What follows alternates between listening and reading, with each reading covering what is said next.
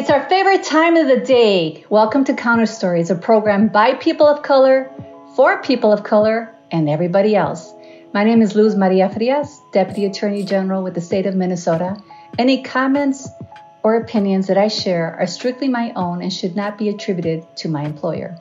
I'm Anthony Galloway, pastor of St. Mark AME Church in Duluth, Minnesota, and senior partner at Dendros Group. I'm Halili, owner of The Other Media Group and Counter Stories producer. And I'm Don Eubanks, associate of Dendros Group and member of the Mille Lacs Band of Ojibwe Indians. Well, folks, we have been seeing back to school type of signs everywhere, right? Whether you are looking at any kind of publication, whether you're looking on social media, and of course with families who are actually sending their children back to school, you just can't stop thinking about this. And there are so many issues that come up at this time of the year for any family, but in particular for BIPOC families, where we have unique needs and concerns related to how the system operates and incorporates their approach and how it impacts our children and our families disproportionately. So I know I have family memories and lessons, if you will, that I have held on to. My children are no longer minors, so they're not returning back to classes this time around. However, there are some memories that I think would be helpful to share, that I can think of a few in my mind, with families to help them equip their children and themselves, quite honestly, as families going forward to navigate some issues proactively, particularly as we come out of this period of isolation. We are now about, almost 3 years into COVID pandemic, probably 2 years and 6 months, 7 months. So it is really growing. I've lost here. count of years and months and all that kind of stuff. So I know it feels like a blur. It feels like a blur, and it feels much longer. I think for many folks because of the different struggles and the positivity rates that continue to go up. And we're seeing it in our immediate circles as well, that people are still testing positive and having to manage their health concerns and having some really bad bouts of COVID still yet in August of 2022. So what comes up for you? I want to put this out first to my crew here, my colleagues, to see what comes up for you as I raise that, and then I'll definitely step in with my own thoughts. But what's coming up for you as we enter this space together? You know, I'm in the midst of back to school space. I have a 12-year-old and an 11-year-old, so I'm simultaneously going into middle school and elementary school, or the tail end of elementary school this year, and you know, especially as it pertains to sending my children to a system that repeatedly, as we've talked about in many an episode, does not, one, show them the representation of themselves, two, continues to have to be in a constant fight for managing bodies in a space rather than, you know, in my opinion, educating in the way that we would want them to be in terms of a full story, a full history, full, high expectations and all of those things. And then the fact that they're also going to be going to school to interact with other children who are not receiving not only the history, the knowledge, the concepts, the content about themselves, and having to navigate the socialization of to be clear, white parents. Who have socialized their children either to not talk about it because it's uncomfortable. They are going to be encountering folks who get racist ideologies fed to them, and then they come and bring those to school. Not to mention the racial bullying that's so silent, and even in the space of trying to make them out to seem like they're the bullies when they stand up for themselves. So like all of these are coming full tilt to me, especially for my daughter who's going into middle school. And we know what middle school is just generally, developmentally, period. And now we have to add in a layer for issues around how she'll be seen, how she'll be affirmed for her beauty, and all of these different things that we know are fodder for these racist mindsets. So those are some of the things that just got me in a ball of angst, even to the point of going, do I need to rethink schooling versus homeschooling? Do I need to adjust my life to do something different? So these are just some of the thoughts, right? Right now they're going to school, but these are the things that are in my mind.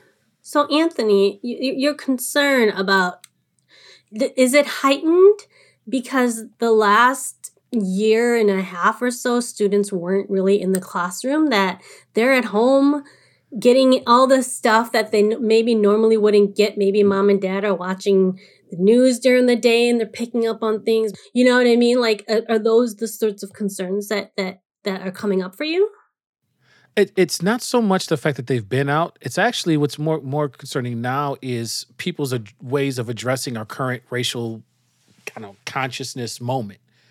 That's what I see more problematic, because what I'm finding is instead of the deeper, hard, more in-depth discourse, what I'm actually finding is folks sugarcoating the surface platitudes. And so what I've saw at least in this past year, was, everybody wanting to do the right thing, stressed out for all these other reasons. But the ways that they were addressing it were so surface and so, I don't know, pedantic in some ways, that my kids were often coming home getting teed up for conversations that the kids around them weren't ready for. And it was our kids who were getting hurt by it. So those are some of the things that are coming up to mind for me right now that I'm nervous about in this new age group. There's one thing when they were in elementary. Now that they're going into middle and high school, that concern is growing for me. The things you point out, our youngest just left this morning, but our youngest is starting her junior year at the University of Iowa. So it's been a few years since we've had her parents send her to public school. But Anthony, I can still identify with what you're saying, because unfortunately, those same sentiments don't change once you leave elementary school, middle school, and high school. It continues on through higher education. Now, granted, I'm, my daughter and I had some time last night. She came over to pack some of the remaining stuff she had here into her car, and then and we ate in front of the house because of COVID, right? And but we had some time to talk, and I was able, 2 years ago when she left to go to Iowa, my fear of COVID was, both of us, I told her, I said, 2 years ago, your mom and I were, freaked out about you going to the University of Iowa because of COVID.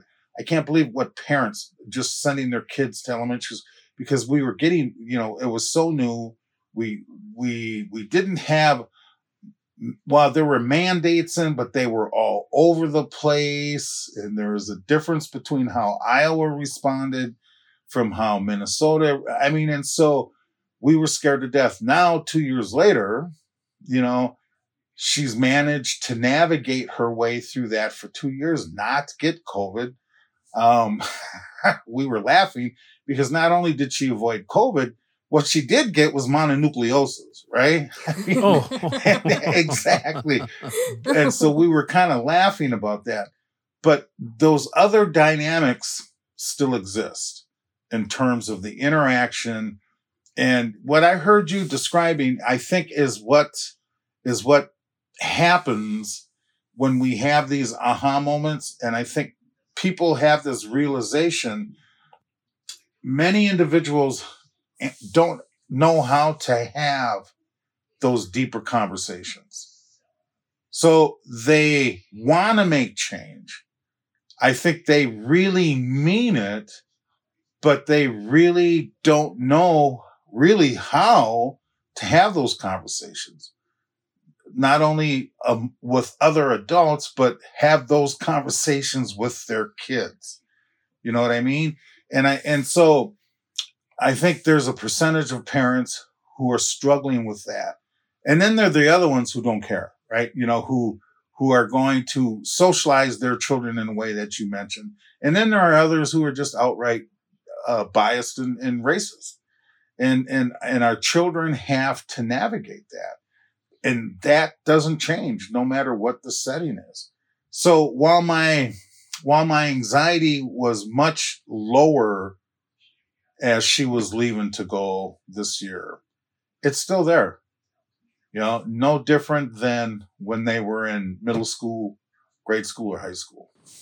Well, you think about it, in addition to what you said, Don, there are also cultural expectations and nuances across BIPOC communities with regard to holding teachers accountable or other adults within the school system accountable.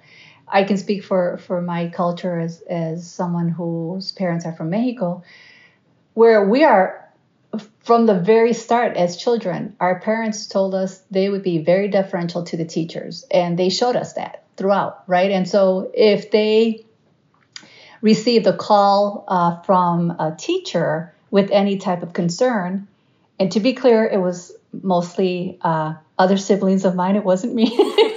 I just want to say, just given the nature of how I've usually been really, really careful and straight-laced, so to speak, in school. So when you have that dynamic in terms of that cultural disconnect, that can make it even worse, right? That parents can be dismissive of what their children are telling them, despite the truth behind that, right? And that as a result of that, our children are at a further disadvantage, and it could lead into some really deep-seated insecurities and lack of self-esteem for our children as a result of that, with the parents not knowing. So I'll give a really quick example. And I've shared this example a number of years ago. One of our daughters, when she was in 5th grade, I was tucking her into bed at night. And, in our family, our practice had been with our children, you first read a book with them at time of bedtime, and then you interact some more, talk, and then you tuck them into bed, and, we shower them with love and hugs and all that stuff. And we really just over the top. My friends who were familiar with it and would see me in action would say, you guys are just, you guys do a lot for your children at night that we don't do, basically. So plenty of times to interact is what I'm getting to. So one particular day, I was finishing tucking her in, giving her love, kiss, hugs, all of that, walking out from her bedroom, and I had just approached leaving her bedroom by way of crossing that threshold where the door is, and a very meek, almost inaudible whisper comes from her, and she asked me, "Mommy, am I dumb?" And that just paralyzed me it just stopped me in my tracks. Now, this is a child who had been labeled and identified as a gifted child at age 3 by these, the preschool testing stuff. The person took me aside and said, I've been doing this for 26 years. This child's gifted. She's just off the charts. And she'd been labeled and identified as gifted by the school district as well. So for her to ask me that question, I knew, I suspected there was an issue. So I walked back to her bed, and I gently asked her, I said, did I hear you? Did I hear the question right? What did you ask me? And then she asked me again, "Mommy, am I dumb?" And I looked at her, I'm like, "Sweetie, no. Why? Where's this coming from?" And at that point, she tells me that her white male teacher had not included her in a gifted activity that particular day. And of course, me, looking at my cultural upbringing, "Oh, sweetie, he must have just forgotten. That must have been an oversight that he forgot to include you today." And she said, well, yeah. And I said, well, who was in that group? And she proceeds to name all the kids, 5 other kids, all boys, none of them BIPOC. And I said, okay, well, what about last week? Was there a gifted pullout for last week? Yes. Were you included? She says, no. So I said, well, what about, and we're now in mid-October, I should clarify. We're a month and a half into the school year. I asked her, well, what about the week before that? Nope, wasn't included. Well, what about since the start of classes this school year? She said she had never been included, right? So if I had left that conversation to just say he forgot today, that would have not given me the full picture. It wasn't until I asked all these questions. So I then say to her, let me send him an email. And she gets really nervous, of course, and she suspects Mama Bear is going to come out. So I go and I meet with him the next afternoon. And I'm giving him the benefit of the doubt. I take my daughter's school file with me, which has all of her standardized testing scores. And I proceed to go and start from kindergarten, from when she enrolled in that school. Look, she is ranked nationally 97th percentile and statewide 99th percentile. So he stops me, literally. He says, oh, no, I'm fully aware of your daughter's academic and gifted status. I said, oh, you are?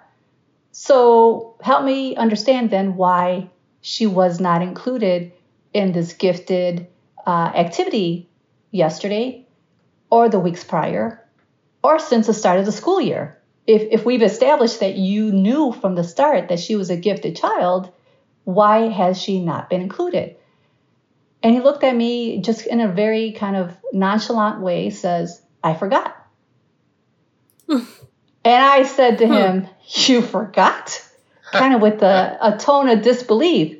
Mm-hmm. And he says, yeah, I forgot. I said, but you knew from day one, right? He says, oh, yeah, I knew from day one. I said, okay. So let me remind you who was in this gifted activity. And I start to name the boys' names. And he says to me, look, I've been teaching for over 26 years. And are you accusing me of being sexist? I've never been accused of being sexist, because my daughter would be the only child who was a girl left out. And I got real close to him. We were sitting in the classroom over a desk. And I said to him, you'd be damn lucky if I stopped there. Mm-hmm. And I looked straight in the eye and I let just the power of silence take over. And he looked at me. He says, what are you talking about? I said, you know what I'm talking about. You know exactly what I'm talking about. My daughter is the only girl who's identified as gifted in your classroom. And you've admitted through your own words that you were aware of that. You excluded her. And she happens to be a BIPOC child. And he got really quiet. I won't tell you, all the details that followed. Suffice it to say that he had put out an email asking parents to volunteer to teach their gifted math group. And I said, look, before switching to law, I was actually an engineer major in undergrad. I'm really strong in the maths. I have always been strong in the math field. So I am volunteering. And I gave him a choice. You can either have me be a volunteer in your room, and I will ensure that he and I would get to know each other really well and ensure that this never happens again, or I can go talk to the superintendent, a choice. And as I was leaving his classroom, he said out loud to me, I'd like you to be a volunteer in my classroom, and can you start next week? And I said, yes. Yes. That's right. So I'm going to put the work on you. Right. That's a whole nother conversation, right? But my point being is that, culturally speaking, I would have, fallen into this behavior and upbringing that I had, where we were very deferential to teachers and not question them, right? And I also use that as an example because I can't help but to think that some parents out there might not feel empowered to go have those conversations with teachers and holding them accountable. But I, in terms of your child's mental health, it is really critical to do that. We ended up actually having to take our daughter, to counseling after that because it really impacted her self-esteem. She kept doubting herself with different assignments, with different things. I mean, she had been carrying that weight, mind you, for a month and a half. Since the start of the school year, she had been carrying that weight on her shoulders and not telling us as parents the entire time. And it wasn't until she whispered that question to me that we finally found out. So think about that as well, is that this child, a young child who's in their formative years, trying to deal with the different things that are unique to school in terms of learning, but then layering this racism on top of that, we can't have that for our children. So, as part of that, though, I would say I have been, Hmong community members have asked me to help start a conversation with schools when they've had issues. And so I think that even if, like you were saying, Luz, like parents don't feel like they can do that, like there are people out here who can help navigate that for you. And she came to me, and I don't have kids and I don't really do anything with schools, but she knew me as a person in community who's been helping do different things. And so she reached out and asked, her daughter was being harassed, and it was a he said, she said situation. And the principal said nothing could be proved. So, the boys were never penalized for touching her because there was no proof. And, so there are like resources too for parents who don't feel like they can go into the classrooms and talk to the teachers or principals themselves. But I think also, Luz, since your kids were in school, I think there's this whole different mentality with parents where parents believe their kids now more than their teachers. And I hear that from different, just like listening to different news stories and reading different news articles, but also I have teachers in my family. And a lot of times it's like that they're immediately saying, my child is right. You must have said something wrong. You must have done something wrong. Our parents, right? Our generation was like, if your teacher said you did something wrong, you did something wrong, I'm going to whoop you, but there is, I think, this like shift in mentality of like, the helicopter parents type right now who are like, no matter what, my kid must be right. My kid wouldn't lie to me. Well, see, but that's this here, all the things that you're saying are the point, because I think there's some pieces of this that are universal across all parents, but we as parents of color have another layer of things that kick in as a result of it. So you can imagine all of these things being true. And then I have to think about how you're connected to my son. I have to think about how my son is being believed or not believed in response to his white peers who seem to get to do all kinds of things that he doesn't get to do. Now, we in this group are talking from a space of privilege, because we've got tools. We've got stuff at our disposal that my mom didn't have when I was growing up. I didn't have that level of advocates. We built it over time, right? And we're not trying to shame us for any of our success or our hard work or nothing like that. But I got to think about what I have to do when I have to step in to do this, and it sucks, and I'm thinking about it, and I'm going through it. And then I have to imagine what happens with some of my friends who don't have the time to step away. I can shut everything I'm doing in work down right now without worrying about livelihood to go and handle what needs to get handled in the school building. I've got friends who can't do that. I got friends whose vernaculars ain't the same as mine. I could turn on my code switch quick and cut through some of the BS in ways that some of my friends can't. Some of my friends who don't have the English skills that I've got. Some of the friends who don't have the code switching ability that I have. I know folks now who the idea or the simple fact that I have access to be able to take a little thing and make it a big thing in front of a whole lot of people. I have that privilege now. I didn't have that before. And so, and there's other folks who don't necessarily have that, right? And so these are some of the layers that I'm thinking of with my kids going into school. And we haven't even gotten to the fact that I keep sending my kids to school with our cultural learnings, and they keep coming back home without them. And I have to constantly worry about that piece of it too. Talk about that. I mean, What do you mean by that? So, my kids go. You just gotta understand. In my household, we have an unapologetic blackness for days, right? Sure. We have this critical consciousness going in. What I'll find is that my kids will go into school space, and especially for interest into their peer groups, there are things that they will put up with that they know in our household and home community space, we would no, we'd be stopping all the brakes and saying, no, what did you just say? What did you just do? But then they'll go to school with the peer groups, or they'll go to school with teachers. And again, this is not me coming at teachers, because teachers have all this stuff that they also have to deal with. They just may not have the time, ability, whatever. I'm not talking about causality there. I'm just saying that in terms of preserving what we have instilled in my children here, it's like we're in a battle of having to reinstill that day in and day out when they come back home from school, because they're presented with some choices. I could either hold this stuff that we gear them up to do, which could result in conflict with their peers, their teachers, and all these things, or I can get along. And I will watch them get along. I watch their language and their vernacular change, and they have to come back home and figure out a whole new way of being. And sometimes it's just a matter of what's presented to them at school is much easier to co-opt instead.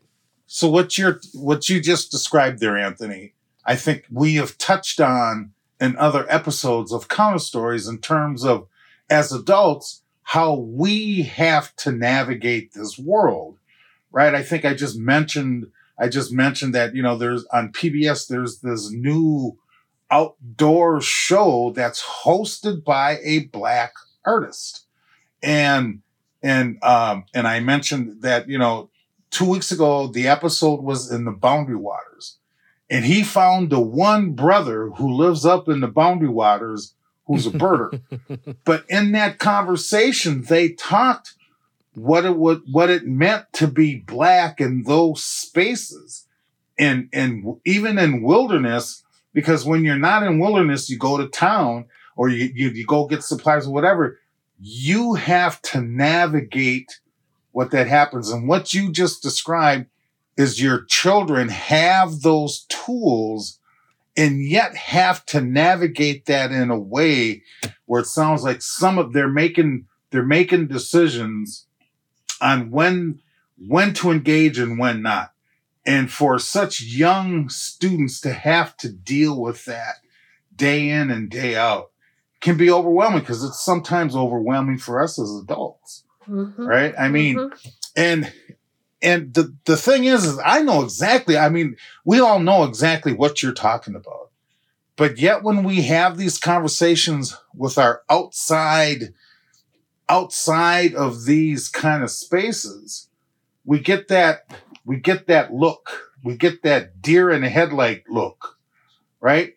Because they can't understand. They can't comprehend what we're talking about in terms of those dynamics. Sometimes they make you feel like you're trying to call them a racist just by you pointing out their biases. There are things that people do just naturally do because that's how they were brought up. And then when you try to say, can you recognize this bias? They get defensive. You calling me a racist? And then they get out, and then they're not learning what it is that we're trying to describe to them. They're not taking our lived experiences into consideration because there's so much on that defense already. Let me give one quagmire to that point, Clee, because this is oh my gosh, I can't believe I'm about to go here. I pray my daughter forgives me for this. Okay. So the defensiveness that comes in around folks, because I have a real challenge with my daughter's current peer group. She's part of several different groups in community, right? Well, as we all are, right? She's got her cousins group, there's the family group, there's the hood like us group, and then there's a group of peers that she's rolling with at school. And I am not about to interfere with my daughter's peer group. She selected them. I'm going to support her through it all. This is just my internal dad machinations, because I see the peer group that is gravitating to her at school, and they're mostly white. And I have deep concerns. This is just one of the many concerns, that she is becoming the token Black friend for which her white peers are living vicariously through and co-signing for. And my issue isn't that she has white friends. That's not my problem, right? My challenge becomes I am constantly investigating whether or not she is being used by her white peer group to assuage their own sense of needing to have a token white guilt or whatever that is to assuage, or that they may be living vicariously through that. And then therefore, when she gets into the things that she's going to encounter as a young black girl, that she's got a peer group surrounding her that will have no way to help her through it. And even more so, what they suggest for her to do will put her into further danger. Well, just imagine the emotional harm. This is an emotional trap. If what you suspect, in fact, is true, the emotional harm, she is thinking that it is an authentic relationship that she has with this group of friends, quote unquote, or of girls, right? Largely speaking, probably. Peers, maybe gender neutral. And that at some point, that the truth may come out if in fact what your suspicions are true. That would be devastating, right? Because she is working from one assumption and understanding that these are actual friends, and then learn that you are being exploited by the peers. And in fact, it is a unilateral type of relationship. She's giving to them, but she's not receiving the friendship in return. But it could also just be that all her friends happen to be white girls. No. Lee, I'm perfectly, I get that, right? Yeah. That doesn't change, that doesn't take that anxiety out of your mind as a parent. Because I can absolutely see, because I have been in the space where I have a group of white peers around me. We've built all the our relationship is still real. And then when I encounter that bit of microaggression, when I encounter that point where I have to take a stand on something, or that something unfair happens to me, I have been in the moment where all of a sudden my group of white peers are either oblivious to what's happening when they try and they're not backing my play, or they leave me hanging because there's a choice between being accepted into dominant cultural space or standing with their black friend and letting go of that. And I have been the one by myself, isolated, when all those friends walk away because I'm threatening their acceptance by their dominant cultural space. That's a real thing. So have you talked to her about it? I'd be interested in just knowing what that conversation is like, because I get your concern, right? I get your concern, but I get from her perspective, she's like, no, Daddy, they're my friends. We all love each other. How are you navigating that conversation? Well, so again, because we're talking about going back to school, right? We're going to take them as bits. I'm going to deal with it as it comes to me. I'm not going to interfere with her peer group. I'm going to back her play and all of that. But I would definitely feel much better if she was going into a school system where there was an actual black staff and teachers who would also be watching out, who are connected to community, who could pull her aside and go, hey, let me reinforce some of these tools that you have to wait till you get back home to get. And that causes some of the back to school anxiety. And I'm just talking about one little aspect. Okay. Just as an example. Let me compound that a little bit because I brought this up again. I brought this up in a previous episode.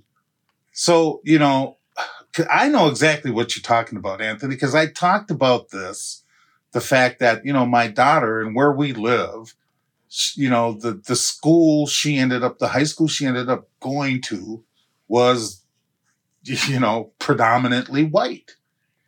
And not that that's a bad thing. They go to their football games, but they would dress up in themes. Remember I brought this up? They would dress up. Yes. And they would dress up in themes.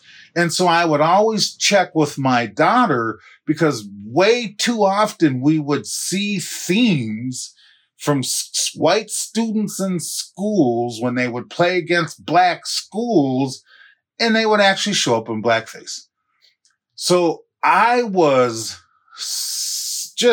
my antenna was just up, not just with the same things you're talking about, because that's always there in terms of whether or not her friends were using her as that symbol because she's one of the few that attended the school. But I was also trying to battle over this trying to fit in, which is what we all do when we're in high school, but especially around these themes, because I was trying to point out to her that creates biases. So, because I remember having a conversation with her when they were dressing up to play Cretin-Durham Hall. And so I asked her, I said, well, what's the theme? They said preppy. And I said, preppy? I said, how's that any different than where you go to school? I said, what's the difference between where you're at and Cretin-Durham Hall in terms of preppy? I mean, but it was this. So it was an additional layer of I think, social consciousness that you have to throw on even on top. The whole socialization process that adolescents go through during that time is so instrumental in the development of their growth. And as parents, you're so right, because we've had so many years of experience. And I much was like you, Anthony, where I had the kind of position, even though I was commissioner, right? Commissioner of the Mille Lacs Band and worked in Mille Lacs, I still had the luxury of being able to leave to address issues with my son at Capitol Hill, the Gifted and Talented program, right? And so, and those cultural differences, as you mentioned earlier, in terms of what our children experience in those classrooms, in those hallways, and the difference that white boys are given in those same situations, those same circumstances. And as parents, we have to deal with that because it existed when I went to school. It existed when my son went to school and my daughter went to school. And I'm pretty damn sure it continues to exist now, that there's difference given to young white males above anyone else in this hierarchy that that we have in schools. I don't think it's just in schools that there is that. It begins there. It begins there. It begins there. It's totally different conversation.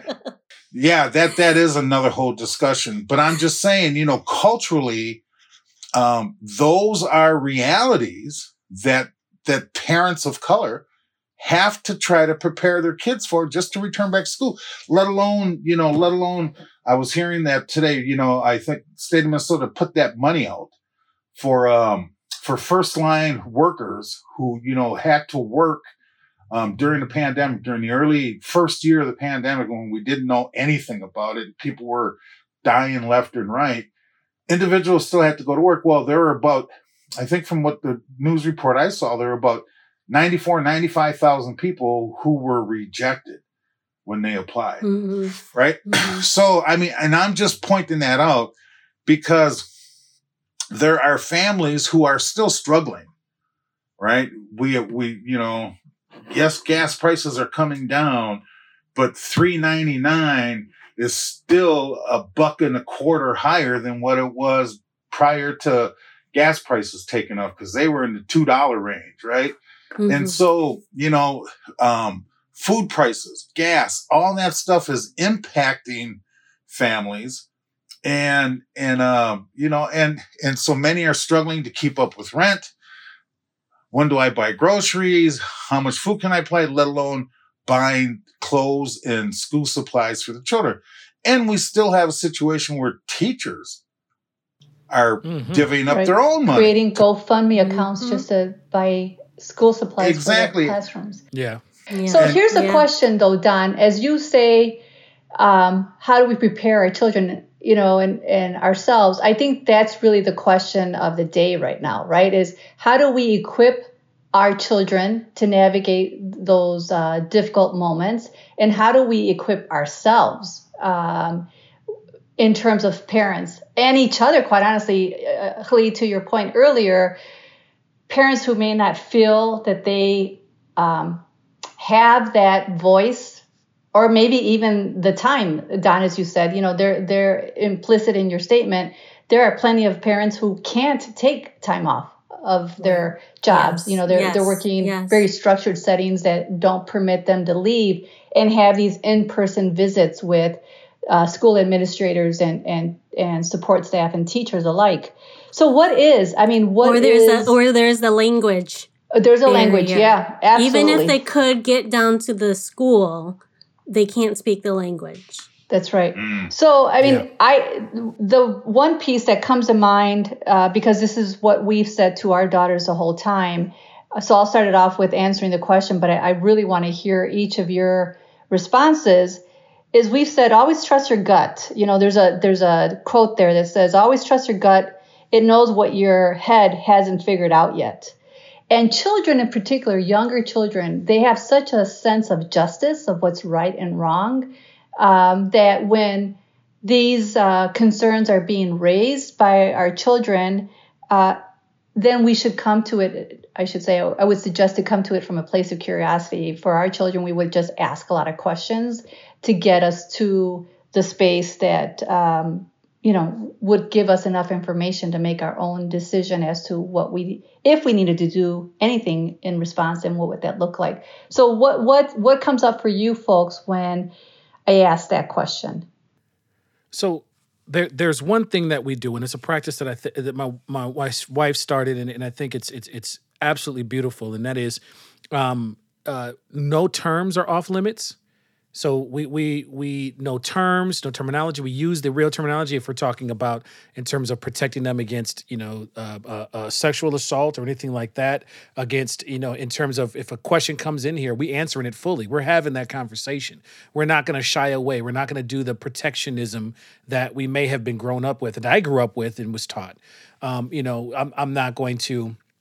I'm not going to push them into a deep existential conversation that they're not necessarily ready for, but they have to show me that they're not ready for it. It's not just a mechanism in my mind.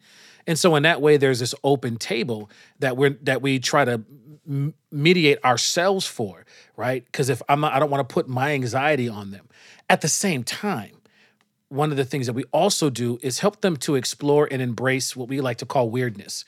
Right. So if there is something that is not normed, right, is outside of the norm for our kids, and they come home with it, we're gonna embrace it. We're gonna figure it out. We're also gonna say that's not my thing, right? But that's your thing, and I want to support you in that. To keep that open door going, because I know that they're already being pigeonholed by their peers, by other folks, consciously or unconsciously when they walk into that building. So that's one of the things that we do. The second thing that I'm just loving right now is that you can have a reticence about equipping your child to be so culturally rooted that the school is not going to understand them, right? Or they're never going to see it. And sometimes we may want to back off and say, all right, we're going to try to, do as the Joneses do or whatever. Yeah, we don't do that.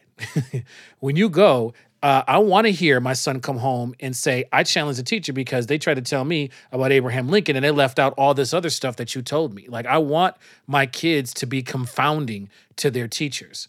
All right. I want them to walk in there loaded for bear, so to speak, and have to struggle with that. And for a minute, we were like, I don't want to put a big target on them. But what I'm finding is, as my kids are doing that and pushing that, they're starting to pick up on things that they wouldn't have picked up, or they would have been caught flat-footed on if they didn't have this armory. And they're actually engaging in it in a way that is turning out to be really beautiful. I was scared to do it because I thought I was putting a target on their back. And now I'm seeing that the returns are starting to come in. So that is actually one thing that's giving me some hope. But it's equipping them to do that. And they have come at their teachers in some ways that weren't respectful. They've come at their teachers in ways that violated some of their teachers' sensibilities. And we're going to strategize for ways to do it differently next time. But you best know that fist bump is going to meet them at the door as soon as we get home to affirm, yep, you was in the right vein. Here's some different strategies I'm going to give you to do that next time, just so that the system doesn't try to flip it around on you, even though you were right. Anthony, that I know people can't see us, but, we record these on Zoom. And as you're talking, I'm just sitting here grinning. It amazes me when I listen to you. And what I think what amuses me, because I'm sitting here thinking, oh my God, it's the exact same thing that I did. Maybe not for the same reasons, it was. I wanted to ensure that my son and my daughter both knew what they were, where they came from, and prepare them for what they weren't going to learn in school. And, but I have to admit, it wasn't so much that that I was expecting them to challenge the teacher. And I even had to smile about that because I was one of those, I'm sure at the time, considered a problem student because I challenged teachers. But I wasn't really preparing them to challenge, but to be assured that there was more than what they were getting in the classroom. Mm-hmm. So it just tickled me because I'm sitting here thinking, oh my God, I did the same thing. And would sit them down and cover who they were as a Black person, who they were as a Native American person. And they had their mother who's white. And so, they were getting that already in school, but I wanted to make sure that they had those other two parts also. And I have to admit, my daughter mentioned to me one time that there was a discussion, and because of something she heard me talking, either in counter stories or with someone else, right?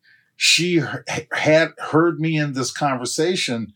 She said she did bring that up because she knew what they were saying was incorrect. Well, not incorrect, but not the whole story. And I remember just smiling at her, thinking, oh my God, she does listen. Because she doesn't always respond. Kids are kids, right? And sometimes we can talk to our children and they'll look at us, and you think, is this getting through? And then something like that happens, and it does get through. And so I'll never forget that. Don, you and Anthony both use the word challenge in terms of empowering your children to challenge. And I agree with that. And I want to take it one step further. What I see that is really equipping your children that you did that, and we've done that in our home as well, equipping them, empowering them to own their voice and to ask the questions. I mean, children are naturally inquisitive. If you spend any time with the child, particularly a young child, they have a lot of questions. They're always questioning everything they see. Why, this, that, how, what, And as they get older, society begins to clamp down on that, right? They start silencing them and quashing that curiosity, quashing that level of wanting to learn more and wanting to make sense of the world. So what I see and I hear both of you saying is you reinforcing that those analytical skills that children automatically have by asking these questions and wanting to learn. And in the process, certainly some of those situations that present themselves may in fact be, quote unquote, a challenge to an authority of some sort, that is being shared at school. But imagine though, as a result of all of us empowering and equipping our children with keeping that light and owning your voice and owning your analytical skills, how much stronger they will be and are as adults. I think about how helpful that is in their adult space, whether in the workplace, right, or in their academic studies, or in their relationships. Is being analytical is such a strong aspect of your performance as an adult, to be able to learn and question and grow professionally and personally, right? And to make sure that this dimming of the light, this quashing of this curiosity that happens early on by the system, and whatever system you want to say, the school system, our societal expectations and norms that come on and are reinforced in different ways, the workplace, that we ensure that our children have that power innately reinforced from a very young age, I think just serves wonders and wonders of strengths for years and years and decades to come. You know, Luz, what you just said made me think of something else that I hadn't realized that we were doing. We are chronic introducers of our children to their community members, right? So my kids know all of y'all, right? And they know at any given time they can go to any of y'all. If they see you in public and they're encountering any issue, they're gonna come and grab you and they're gonna bring you in. They also know about you and what you do, right? So they can have those personal pieces. But I just realized that we were actually doing this past year with the teachers as well. We were mining the school for teachers who we knew would back their play. And when I say back their play, I mean back their play in terms of how we are enriching them with a deep love of their heritage, their culture, their identity, all these different things. And we made sure that they knew us, right? And our kids knew that they knew us. And this for us has ensured a network. And then of course the other parents, right? Because we're not in this by ourselves. We're thinking about all these things for our own kids, nieces, nephews, and all of that. But so are so many other parents. And so being able to connect with them.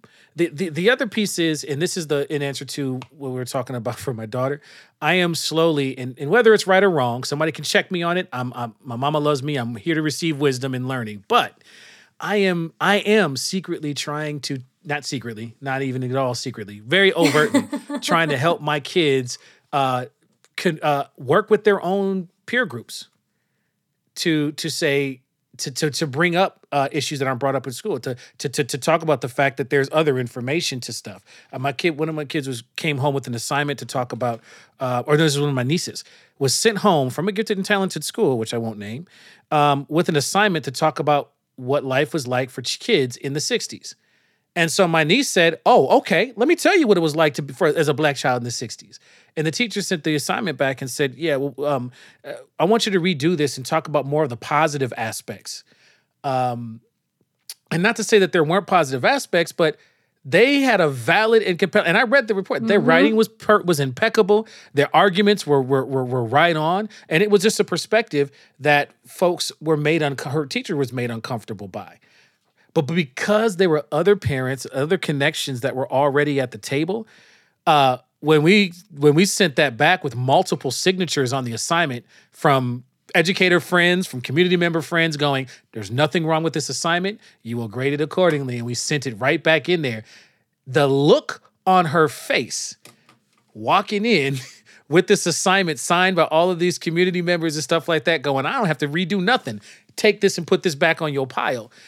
Empowered her in a way that got her a little bit of trouble, got a little bit of a target. That teacher very clearly did not like her the same way after that moment. But the moment she began to go to class with her shoulders would pop up. I remember being in the hallway and watching her walk into the class and get to the class and like smile to herself like, "Yep," and walk in.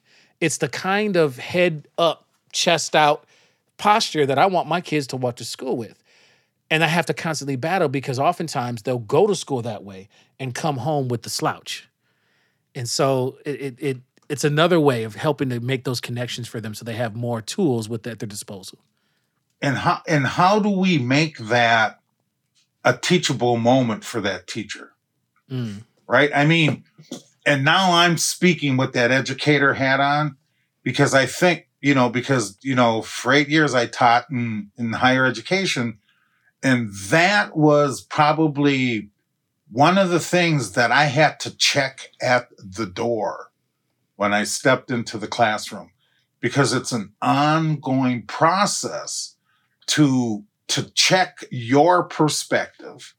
And, and so that my perspective wasn't overpowering other perspectives that were coming from the students. And so even though I could say my perspective was from the profession of social work, which is what we were teaching, right? But there are also different types of things.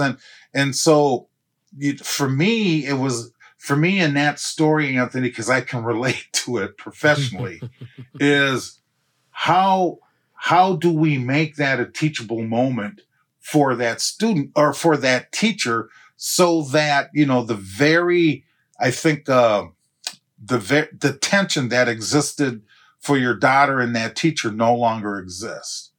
Because to me, your daughter was already there. The person who needed to learn was that teacher. And so, for me, there are so many, there are times that those opportunities are missed, right? For the education of that teacher in a moment like that. Because I can imagine, having grown up in the 60s, there were a lot of good times, right? But a lot of people were assassinated. And as a person of color, life wasn't, life wasn't all that great for us back in the 50s and the 60s. There's no ifs, ands, buts about it.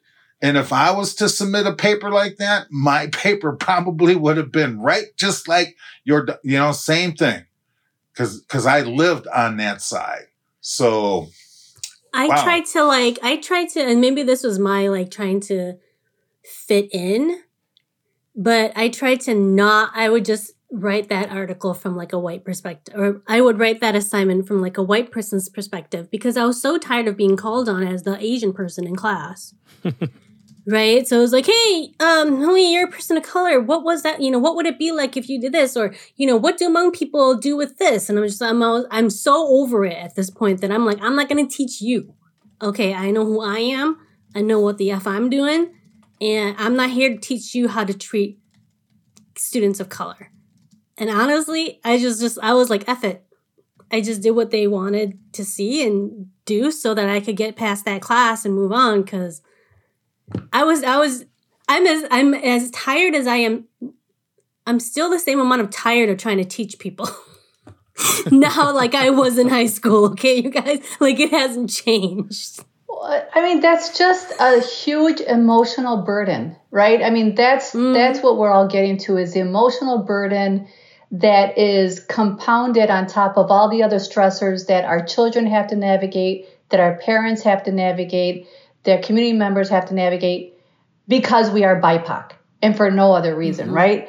Anthony, what struck me when you were talking about your example here is the erasure of lived experiences, which is pretty much what this whole attack on critical race theory is, right? Is this collective erasure of experiences, right? And excuse me, and when that approach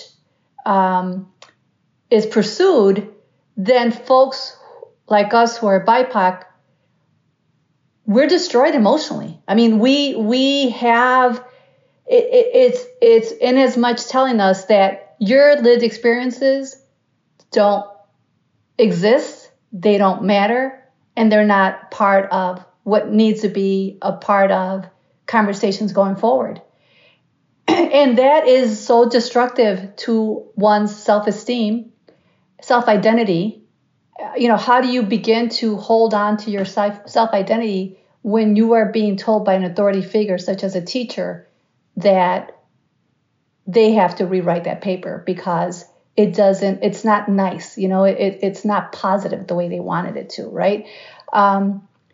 So I think we're coming to a close here, and just saying that there is a lot here for families to have to navigate. And we hope that the wisdom that we've shared helps. I would invite our listeners to jump on our Counter Stories Facebook page, and we're also on Instagram, I should say, so you can also add more kernels of wisdom, because we all learn from each other, right? I'm a big subscriber that what I know is only a fraction of what's out there, and that I can learn from any and all of us, big example here today in our discussion, learning, through the comments that have been shared by the Counter Stories crew. And I also want to encourage folks to give each other grace. This is a very stressful time for many reasons, as Don has noted, economically and financially and emotionally, as we've said as well. To be able then to make sure that we've got that safe space among ourselves and create that safe space for each other and be there for each other.